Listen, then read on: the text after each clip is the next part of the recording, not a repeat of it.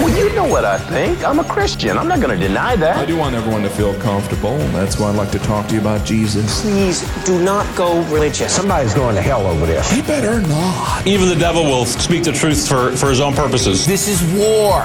Accept it. Back to Jerusalem podcast. Yeah, I'm back, and I'm armed with righteousness. With your host, Eugene Bach. He just seems like he's got it all figured out. He's a righteous dude. Yep.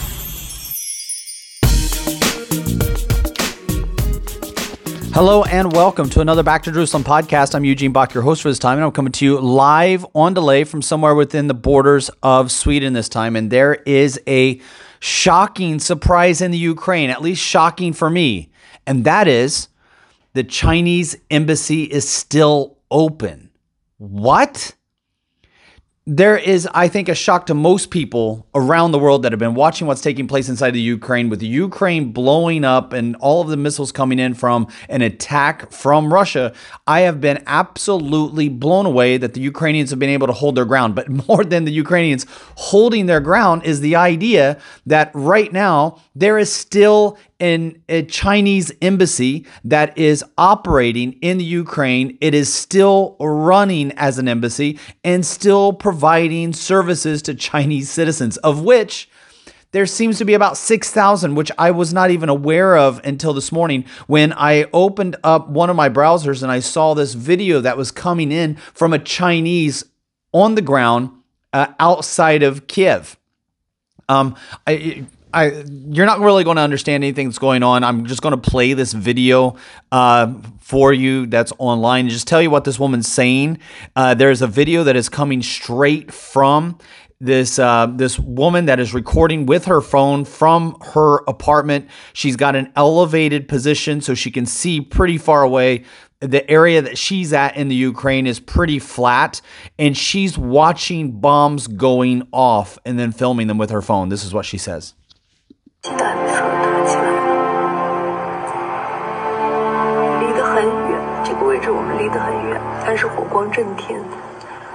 So she's saying, you know, it's far away. What's happening is far away, but I can still visibly see it.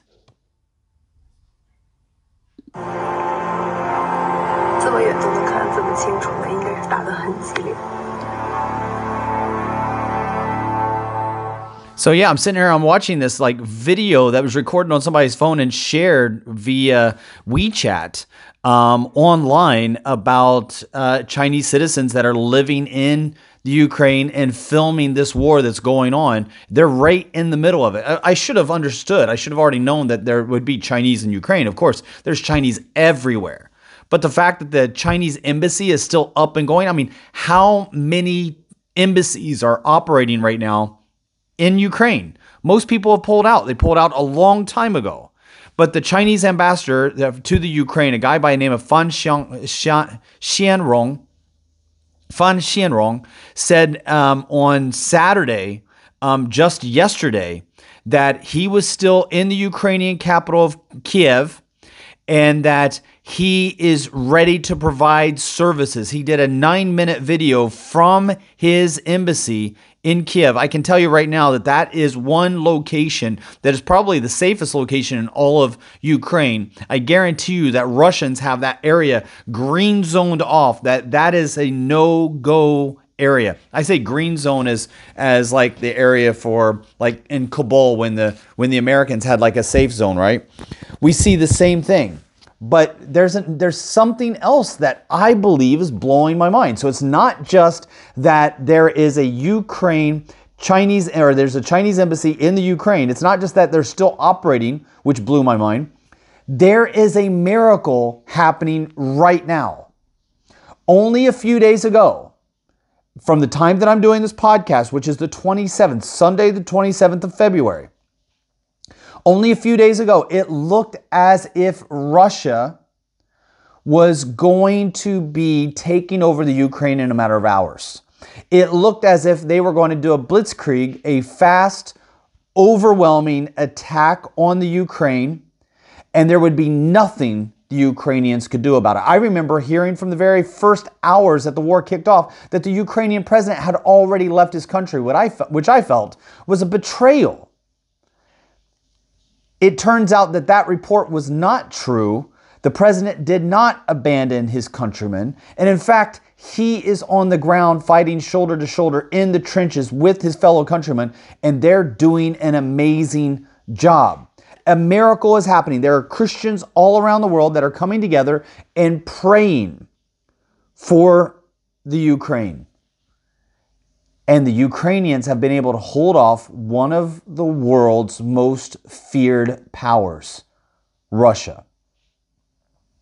It wasn't just, you got to understand that one of the reasons why we're covering this, so most people are like listening to this podcast, hey, listen, your expertise, Eugene, is not in the Ukraine. Your expertise is in China. Yes, I will agree with that. I will 100% agree with that. Well, kind of, right? I wouldn't even know if my expertise is in China. Yeah, I've lived there for a long time, but I don't always know what's going on. I mean, how many people show up on BBC every day saying that they're an expert on what's taking place inside of the UK, and then somebody comes on and completely argues with them the opposite. So just because you have a different idea or you claim that you're an expert doesn't mean that you're right. In fact, most of the time, especially as it relates to the COVID, right? The people that claim to be experts have turned out to be completely wrong on identifying how to handle the disease and what to do as a society for us to keep it from spreading. They were wrong on almost everything they said. But with what is taking place inside of the Ukraine, we've had an overflow of people that have come in, over 100,000 today. I just got a message from our team in Poland who shared with me that there have been 100,000 refugees that have come across the border into Poland, and that it's just the beginning, and that there's a major push from the Polish evangelical Bible producers to prepare a fast lane for free of charge New Testaments for Ukrainians in the Ukrainian language. That's a big, big deal for us. I immediately responded to our Polish team and said, anything that we can do to provide Bibles. In fact, right now we can provide our Black Trumpet Bible for the Ukrainians. Black Trumpet is a special Bible program that we have developed that allows people to hide their Bibles, especially if they're a member of the Underground House Church. We are providing that for free in the Ukrainian language. We're working on that today to get that into the hands of the Ukrainians as quickly as possible. And we also want to be a part of any Bible distribution that we can be a part of. And our Polish office, our good friend Tim, who is the director of the Back to Jerusalem office in Poland, is overseeing that. And we are so excited about the work that he is doing. One of the things, though, that was very, very clear, and this is important for you to know, that just a couple days ago, I felt that the opening up of Russia in the Ukraine, and that the fact that the Ukraine would fall in a matter of hours, was a door that is opening up to a lot of bad possibilities. Because I felt that the Ukraine would fall in a matter of hours, and then I felt that the president of the Ukraine had run, I felt that Russia would be able to then turn their sights on to other countries. Iran would be able to focus their sights on other countries. More importantly, China would be able to open up their sights onto Taiwan specifically. That turned out, at least for what I've seen so far of what's taking place in Ukraine, to be wrong. Because of two things. I think that I was wrong because of two things. I think that history is changing course because, one, people are praying, Christians are praying for the nation of the Ukraine. And two, Christians are praying for Russians. This is so important that Christians around the world are solidifying, coming together, holding special candlelight services to pray for those in the Ukraine and to pray for those in Russia. And what we have seen is that the Ukrainians are fighting back and the Russians have a fight on their hands. And Christians are also praying for Russians, and Russians are protesting. Russian soldiers are not fighting as hard. In fact, we're starting to get information now that the soldiers were told that they were on a training exercise. They didn't know that they were going to invade Ukraine. And so it's very important that Christians around the world, especially those listening to this Back to Jerusalem podcast, to continue to pray for the Russian people, because thousands of Russians have gone to the streets protesting. I think they arrested like 1,700 the day before yesterday. But the true situation is revealing itself on the surface.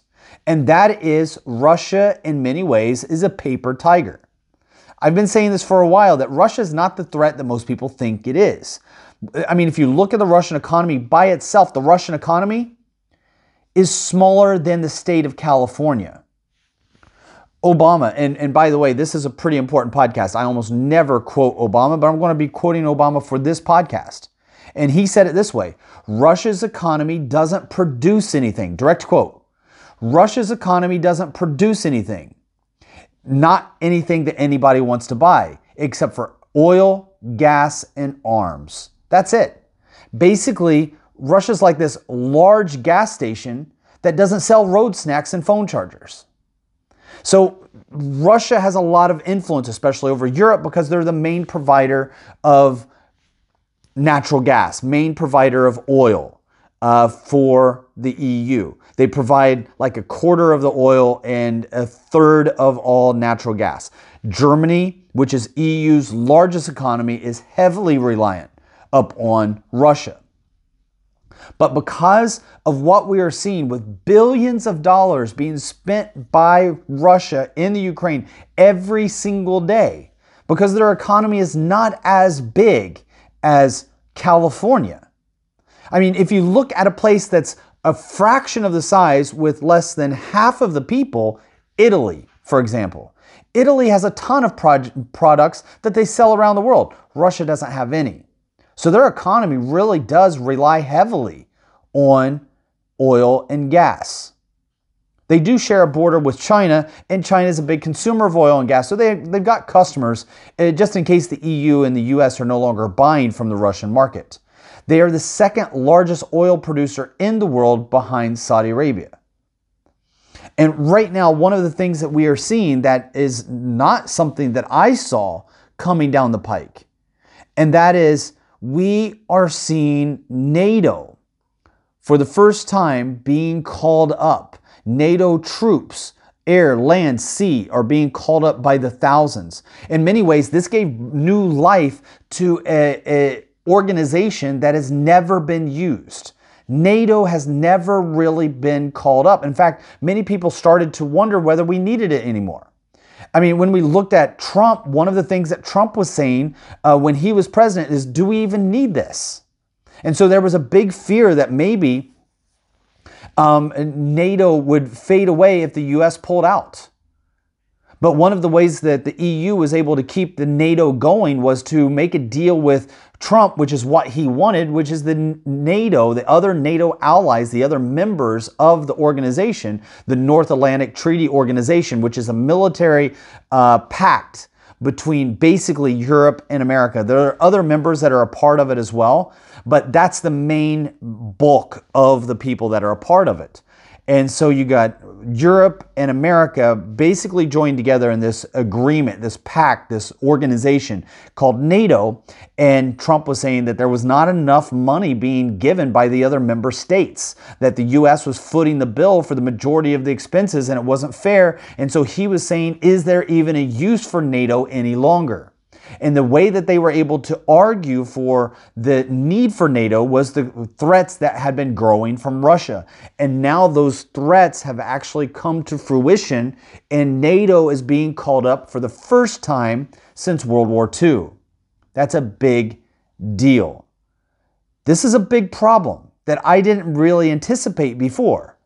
It's a big problem for China because Taiwan is connected directly to NATO. In 2002, it was designated of what they call an MNN, which is a major non-NATO ally, which is code for we can't officially allow you into NATO, but you're still a part of NATO. So now we have active forces that are taking place. This impacts us directly. So on one of our earlier podcasts, I shared how this incident in the Ukraine impacts us as missionaries directly. The first thing that I pointed to was the practical aspect. The practical aspect is the flying. We're already seeing flying routes that go from Europe into Asia being stopped. Also, America into Asia being rerouted. Because they often use Russian airspace, which is probably not going to happen in the next coming days. We're talking days, not weeks here, because we're already starting to see that Russia is being removed from the SWIFT program. SWIFT program, for those of you that are not familiar with international banking, is the international banking ID number that every bank has. Every bank has a SWIFT code. That SWIFT code is something that banks have to apply for international transfers. This is something that came into play in a major way after the 9/11 2001 attack on New York in order to control the flow of funding for terrorists. So in an act of anti-terrorism, all the banks of the world got together and they joined into this one world banking system code called SWIFT.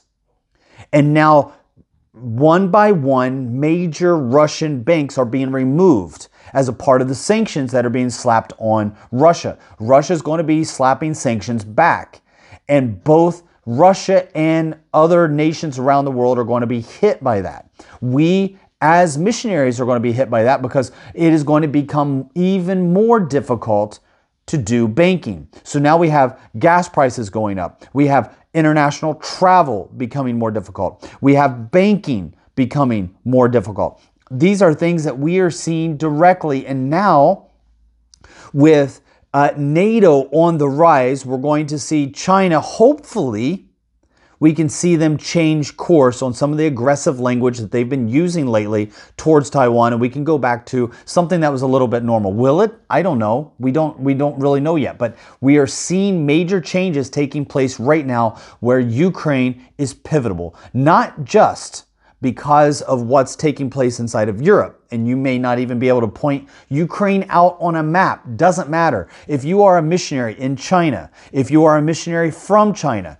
this is hitting you directly. And that's why we wanted to share it with our partners, with our supporters, to give you the update as we see it day by day and to share with you so that you, as our prayer partner, can continue to pray for Back to Jerusalem missionaries, and for those missionaries that are serving in China today.